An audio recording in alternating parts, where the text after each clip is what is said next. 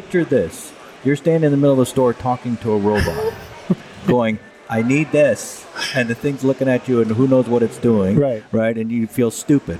I said, you know what? Use your phone. I'm Adam Polka, and this is the Great Supply Chain Podcast. I'll be talking to supply chain experts from around the world. Experts who are tackling challenges in their corner of the industry. People are change makers that drive innovation. That's why this supply chain podcast is about learning from those who lead by example. I hope that the conversations you hear will inspire you to drive change within your organization. Let's jump in. Welcome back to the Great Supply Chain Podcast. We're at MODEX with our first ever on-location interview.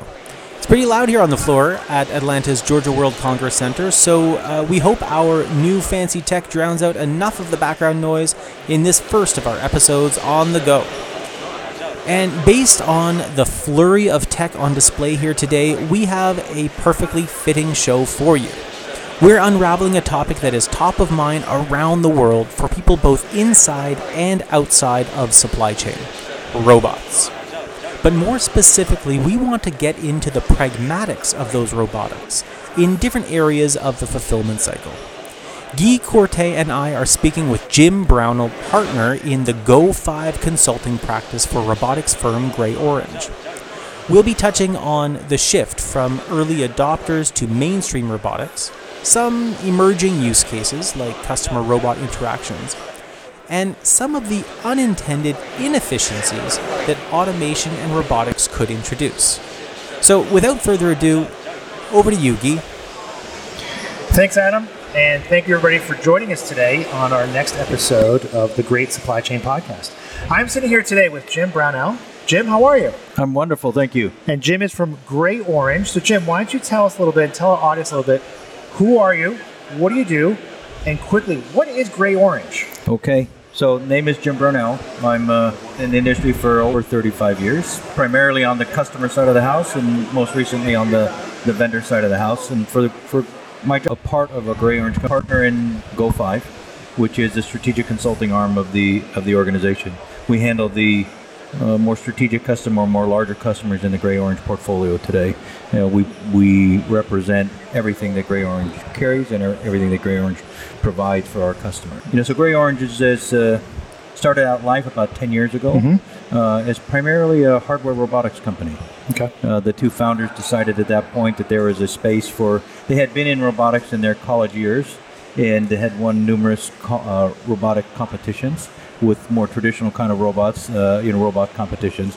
And, they wanted to take that and parlay that into kind of the next business venture. And they came up with retail as a place to put the robots. So they started that process. And then through the years, as they implemented solutions, customers, as always, kept asking for more and more functionality. Of course. Pesky customers. Yeah, exactly. Which really helped shape the company in terms of functionality that was delivered at a software level that the robots could take advantage of. So during that time, they also expanded the portfolio of robots in terms of providing different feature functions more specific in a facility, but they also had at the same time develop additional software functionality to support the robots. But more importantly, they had to develop functionality to support a warehouse. And whether it had a warehouse management system running in it or whether it had an old warehouse management system running in it, and how to not let that get in the way of an automation implementation. Okay. Because that's always a very challenging project for most companies to entertain. Absolutely. So let's talk about automation. Let's talk about robots, right? So Jim, what you're seeing in the market today, obviously, we're seeing automation robots. It's top of the fold, right? Everybody wants to talk about it. But when you're out there talking to customers and prospects, and when you guys are looking at the space in general, what 20,000 foot level, what are you seeing in the space? Is it as hot as we think it is? What are you seeing the adoption rate looks like? Why are people asking for robots? Should we care? So absolutely, and the nice thing about it now, we actually have the early adopters that we can look at from lessons learned. So they've done things, and some of them have been very aggressive, and some of them have been not so. And when I say it that way, in terms of their level of automation, but we can actually see, we were talking to a customer today, and they have a very a complex implementation of automation. And when you ask the question, how's it going, it was actually a kind of a pregnant pause. And you're like, well, wait a minute, you guys spent a lot of money, and oh, yeah, we're getting the benefit we expected. But clearly what was not said was, yeah, and it caused some other issues for us as well, things that we may not have looked at. And so now they're kind of cleaning up around their automation. They don't want to get rid of it, but they need to clean it up, both whether it's bringing product to it, whether it's taking trash away, even if something as simple as that. But they're looking at it from both sides to try to figure out a way to make it more of a positive or an additional creative process for them. So we're seeing across the board people bringing kind of more of the mundane side of robotics to the table, and that's existing users as well as even new users. We chatted a little bit earlier about, you and I did about, paving the cow path, and a number of companies, their foray into automation is to say, well, let's just replace this person with a robot, right? And let's save that money, and they do it. The original push was efficiency, units per hour, units per person type thing. So it wasn't really to replace people, but it was really to make them go faster. Right. And so the goods to person phenomena was just that, so that people weren't walking to their product, but the product was actually driving to them. And so it saved time and made it much more efficient. They still had to pick it. They still had to put it in the tin. They still had to do the things they do. But it made the process of just that initial presentation much faster. And then the other thing that we're seeing, which is pervasive in the industry today, with where we're coming out of the pandemic, is just the concern over the workforce and the stability of the workforce. And it's not anything that they're concerned with workforce in terms of people doing work. It just is not enough of them to do the work. And then as they get into peak seasons and other times, finding the people at the right times. And of course that drives not just availability, but it drives cost. You said something, Jim, which I want to latch on to and talk about, which I think is really interesting, is you talked about asking some of your customers who said, yeah, it's great, but it's created some unintended consequences. Can you talk a little bit about that? Because I think it's fascinating that there's, in every investment we make, we know this, right? I think you and I are old enough to have been through enough of these. We try to solve a problem, and sometimes we solve that problem, but we uncover other inefficiencies or maybe other problems or maybe other secondary issues that all of a sudden now we say, oh goodness, like we did this right, but because we didn't think of it in the system, we've created unintended consequences. Right. Can you talk a little about that? Because I think it's really a fascinating aspect that we don't really spend enough time on, which is, I put automation in, but then it created this issue over here. Right. So primarily, as I see that, it's really optimizing a certain part of that process. And again, as you said, not understanding or fully understanding the impact of that solution as it goes into the environment. So we see things as, they put in the automation, and then there's a bottleneck on the conveyor. The raceway isn't fast enough. It can't hold enough it can't hold enough totes. Right. And that becomes a huge problem because in some cases they don't have the room to now, and the technology is not there to speed that process up. Right. So it now becomes a huge bottleneck. So you find people that tend to make up excuses for the automation. Right, and so there's an example in the industry that I use. They were one of the first ones to put a nice tilt tray sorter in for shoe distribution. Well, when you really watch their practice, they use the sorter twice a week only, and in order to do that, they had to batch orders up to a certain size, and it would take them 4 hours to stage the product and to run it through the conveyor, the sortation system, and they would get great productivity out of that. And then it would take them 6 hours to put all the residual cartons away. Right. But the automation did exactly what it was supposed to do. Right. And we're seeing things as difficult as that, but even, like I said, more mundane as, it's starving for totes. They can't get totes to the front end fast enough. Right. Or the back end is, as they're consuming totes, they can't get them away fast enough. Right. And in some cases, even more mundane, just the trash. As they're inducting, they're creating all this trash, and they have to have people and forklifts sitting there waiting to pull trash away, which costs them a lot of money and takes a lot of time. So, so we see across, like I said, from the mundane piece to something even more strategic. The other interesting part on the strategic side that you'll see is you lose sight of an order. So when you order, every order isn't this nice, perfect little piece. It could be a fast mover, it could be a slow mover, or it could be both in the same box.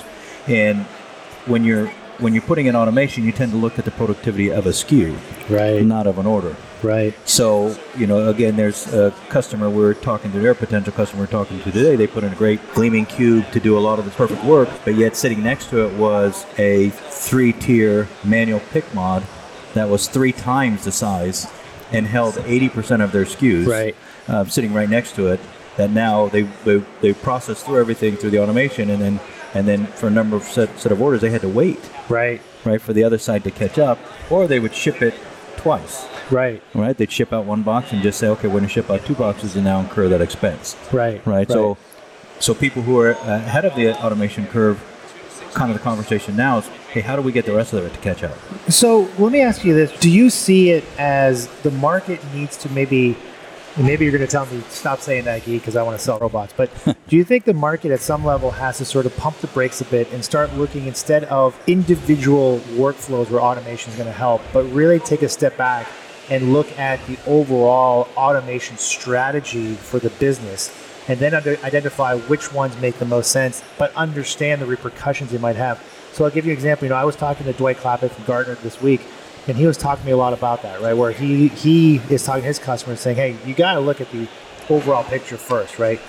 Maybe this is strategy 101, right? Take the big picture where you want to go first and then boil it down. Do you feel like we've missed it, or we've forgotten that muscle when it comes to automation? We sort of see the, for lack of a better term, the shiny object of, well, this robot does this, let's do it. And to your point, all the examples you gave were fantastic. Like, oh, I didn't think about the fact I don't have totes, or I'm going to have a bottleneck. So are you seeing that? Is there a shift we're seeing in the market? Should some of our customers sort of pump the brakes a bit and say, yes, automation is coming, but really think about how it's going to impact your business? Yeah, the challenge is, and the answer is yes, but a qualified yes. The challenge is that is a long pole on the tent, right? Because you can take that to I wouldn't say an extreme, but you can take it to its ends, which is have to go all the way back to the factory and have them relabel, right? Have them retake it or have them do these type of things, and getting that change to happen is a 18-month process, right? And then I have all these other things to work through, and I have a WMS to install, and so on and so forth. So the engineers in us can over-engineer that solution, right? And so you try to find a way to decouple those type of things so that you can work on them either simultaneously, or when you work on them back to back, they don't have to be coupled together. You can find a way to work through that. So it's a difficult challenge from that perspective. Taking on that object, like you said, and really kind of went after it and really achieved some great results. And now are paying, I wouldn't say too much of a price, but they're paying for something back that they have to go back and retrofit, from that perspective. So it is a balance you got to find. And the other challenge, which is you have pesky customers. Oh, yes, those customers again. If we didn't have those guys, we could fix all the problems in the world. Yeah. Oh, my goodness. So you have them driving you, right? And then all your competitors, people are going out making very difficult promises to their customers, and you're looking at it going, there is no way you're going to do that. Right. But the customer doesn't know that. Right. We who work in the industry know there's no way you're going to do that. I was working in a furniture business, and one of the competitors said, we will guarantee our mattress for the rest of your life. Right. And in the furniture business, you're like, there's no way. But as you think about it, you're like, well, that guy's not going to be there for the rest of their life. Right. Yeah, so he doesn't really care. Yeah. He made 2 years he's retired. He's made a sale. He's got his commission. He's off. Exactly. So you do have the pesky customers, which are driving the time equation. And that's, as I talk to CEOs about the problems, I said, look, it's either faster, better, cheaper, or faster, cheaper, better. I bet in all cases, it's faster. Yeah. Right? You just have to pick whether you're going to do it cheaper or you're going to do it better. Right. But it's going to be faster. And by the way, faster is by far the number one parameter that you use to do these things. So I think that's what drives a lot of these pieces. So it is up to the executive who's running that to be able to step back and orchestrate 2 or 3 initiatives at the same time. So when you're all said and done, they've all come together, and it's now a holistic kind of solution. Okay. From that perspective. No, I think I like that perspective. I think it makes sense because you're absolutely right too. I think one of the things that we're seeing, I think that's a fear, is analysis paralysis. Is yes, I can look at everything because I got to control everything. And you said maybe go back to the manufacturer, maybe go back to the sourcing. Right? Hey, I want to source something this way, and etc. And then all of a sudden, the world passes you by. Right. So I think we have to balance that. So one of the things you talked about too, which I want to sort of pivot a bit, and I know based on your experience, right? Before this, you worked at the Gap, I believe. Years ago, but I did. Years ago. Yeah. But you've been in the retail beast that is the retail beast that's out there. Yeah. You talk about some of this also comes back to, we sort of automate everything, but we forget that it's an order, it's a customer. Right.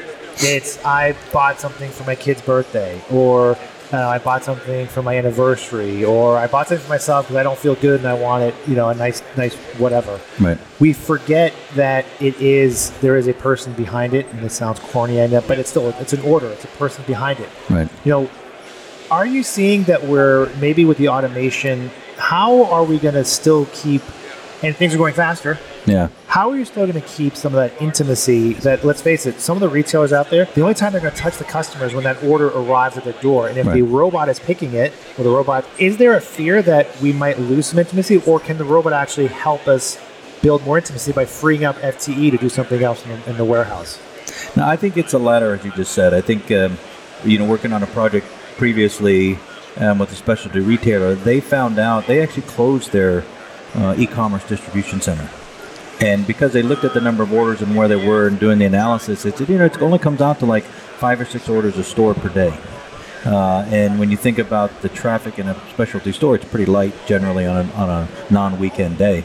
And the unintended consequence from that was they're actually saw on many occasions where their salespeople would look at an order and say, hey, this is for Guy. Right. And they'd write on the box, say, hey, come on in and see this. Right. Right. And then somebody would get there. So it does free up the time for more of that. So they're not just doing these mundane tasks. They actually can do the value-added pieces that customers would want and differentiate. But that's always the challenge, is kind of getting the right staff to do that. But it did allow for some of those things. And I think if you really pull it back, you can see that. And as executives that run businesses, I think you're starting to see some of the people starting to understand that you have to get the high touch part of it back. Right. Because everybody, a box showing up doesn't generally give you loyalty, right? It's only when it doesn't show up, then it makes you disloyal to them, right? Like, I'm not going to order from you anymore. And so they got to find a way to keep the customer engaged with their brand. Right. Not with the technology that allows same-day delivery, because everybody can do that, and why would you shop me? Right, just because of Exactly. Right. So let's take it. Let's go a little crazy here with, we talked about automation. A lot of it's in the warehouse. We just started talking about retail and fulfilling orders. I love your example of, that retailer. You said, hey, they're going to fulfill the order from the store because that store associate knows, like you said, like, oh, that's Guy. I know them. I'm going to write you a note. And I think that's a really great example. Are we going to start seeing automation now in the store? Are we going to see more automation? I mean, we're seeing automation in the warehouse. Do you think we're going to start seeing automation in the store? And if so, when, and what's it going to look like? Yeah, definitely. We actually were having a conversation today because, there are solutions that are appearing in the stores that are much more store friendly. The biggest challenge with stores today is it's still the wild, wild west. You can't get them to comply with most anything, right? So the information integrity is so bad. People do things like, well, we're going to disable the quantity key, right? We're going to disable, the zero cost transaction where they're doing an exchange, because that means, who knows what they've done in terms of data integrity. Right, so they go back because they can't get people to say, I'm going to scan a can of Coke and a can of 7-Up instead of 2 cans of Coke. Right, and that type of thing, and throwing integrity off. And so we're still doing those type of things at the store level. So the promise of what changes at the store level, is a challenge, and this is one that I've had difficulty with in terms of feeling that we're going to get there, is the RFID solution. Right, I mean, it's been around, I don't know how many years now, 15, 18 years? Yeah, it feels like since the Ice Age. That's what it feels like. And, the promise still is getting there, but it's still not there. But in order to get better at the store, we're going to need something like that. And I think there's storefronts that use that and can use that a little bit more than others. And you'll start to see those type of things come out. But when you do that, that lights up a whole bunch of capabilities. Because now that I know what's in my store, right, you can do things like, the fitting mirror, which used to be, a nice novelty, and people said, yeah, great. But then you still had 2 or 3 mice behind running out and getting product and all other things, so it wasn't very productive. But in today's world now, you could walk up to a mirror and it says, I want the blue one. Well, an alert can go on and say, give me a blue one. No, by the way, it's on that table over there, right? So now, and they know it's on the table over there because the RFID just scanned it and said there it was. Right. So they can go get it, and they'll feel better about it. They'll say, oh, great, here's the blue one. Or it could be in the pile up at the cash wrap, or it could be in the pile of the back of the fitting rooms, or it could be in the back of the store. But at least they have some fighting chance of finding it from that perspective. And then there's so much push in the stores today to carry more product or more selections for customers to see, whether it's different colors or different sizes or different silhouettes. And so you're going to need to have that level of capability in the stores. And so I see that kind of technology coming to the stores. And the other thing is order fulfillment technology, not necessarily coming to all stores, but coming to stores in a more effective way. And some of that will be just systems, software systems that allow people to do things, and other ones will be with some level of automation. Because the back room of the stores are probably the least automated of anywhere. Right.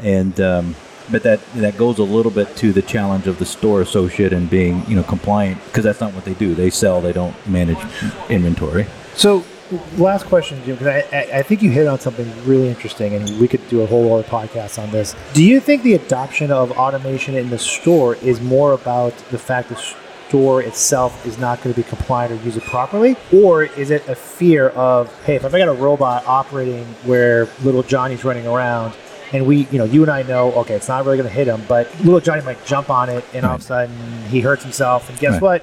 Right. 6 o'clock news. That's the lead story, right? Robots are coming attacks a kid. Yeah. Robots are here. Our robot overlords are here. They're taking over the world. Look at little Johnny. He hurt himself. Right. Do you think, is it one or the other, or is it a combination of two? Where do you see that limitation is? Yeah, this is that little pet peeve thing I talked about. I don't see robots on the floor. Okay. Somebody asked me once, as an investor, and said, hey, Jim, we got this great idea. We're going to put this robot in, kind of the orchard supply robot, and you go up and say, hey, I got this screw here. Tell me where it is. I said, guess what? He said, I said, nobody's going to do that. He said, why not? I said, picture this. You're standing in the middle of the store talking to a robot, going, I need this. And the thing's looking at you, and who knows what it's doing. Right. And you feel stupid. I said, you know what? Use your phone. Right. I said, and what Home Depot did, right? Take a picture of it. It says, oh, that's an aisle 15, whenever you go there and do it. I said, everybody will use their phone. So it doesn't mean you don't have robots in the back of the store, but I don't see robots much. Maybe in a follow me type of situation if you're shopping or something like that, just out of convenience, so you're not pushing a cart around. But as far as interaction and things like that, direct interaction, I think that's going to be a much harder challenge to do. I think people would be much more comfortable, like, I got to find Cheerios, and they put on their phone and it says that's over one aisle. Yeah. And they go from there, as opposed to robotics. But in the back, definitely the robotics to take advantage of the configuration of the back room to get more product in there. And it's not just for e-com picking, it'll be for store replenishment and service from that perspective. So I can see more automation in the back of the stores. Fantastic. I think that's a great point. You're absolutely right. I think I forget sometimes. We carry a supercomputer around with us every day. If I'm Home Depot or any of these guys, why am I going to invest in a system that I can just pull out of my pocket in order to do the same thing? If I need help, I'll just ask Siri or whomever on my phone. And so I think that's a great point, and I think it's certainly interesting. I think you make a great analogy to the fact that we already have this. So what? But you're right. I certainly see this too. Right, the back store is dark, it's gross, but it's an opportunity to do something with it, and then you can put automation in there. Right. So that's fantastic. And it's probably the least optimized of any place that you have. Right. Yeah. Jim, this has been awesome. For the audience, how can people reach you? How can they find you? LinkedIn, TikTok, Twitter. What's the best way to get in touch? More traditional. I'm on LinkedIn. You can find me there. If you want to send me an email, it's james.b. Name is Jim, but james.b@greyorange.com. Perfect. So james.b@greyorange.com. Correct. Find you on LinkedIn. You're not on TikTok. That's okay. Neither am I. Jim, this has been really good. And again, really appreciate the time. And for everybody listening, thank you so much for listening to this episode, and look forward to hearing from you soon. Thank you, Guy. And Jim, thank you for joining us today and being our first on-location podcast guest. Automation is the future, and you've just given us a glimpse of what's to come. Until next time, this has been the Great Supply Chain Podcast. Well, that's it for this episode, folks. I hope our guests sparked some new ideas and inspired you to push the boundaries of supply chain. New podcasts will be published on the first of every month. In the meantime, please reach out with your thoughts or questions, or even an idea for a future episode. You can email us at texaspodcast@texas.com. Make sure to subscribe to the podcast so you get notified as soon as a new episode goes live. And please share it with a colleague and leave a review. Until then, this has been the Great Supply Chain Podcast. I'm Adam Polka, and thank you for tuning in.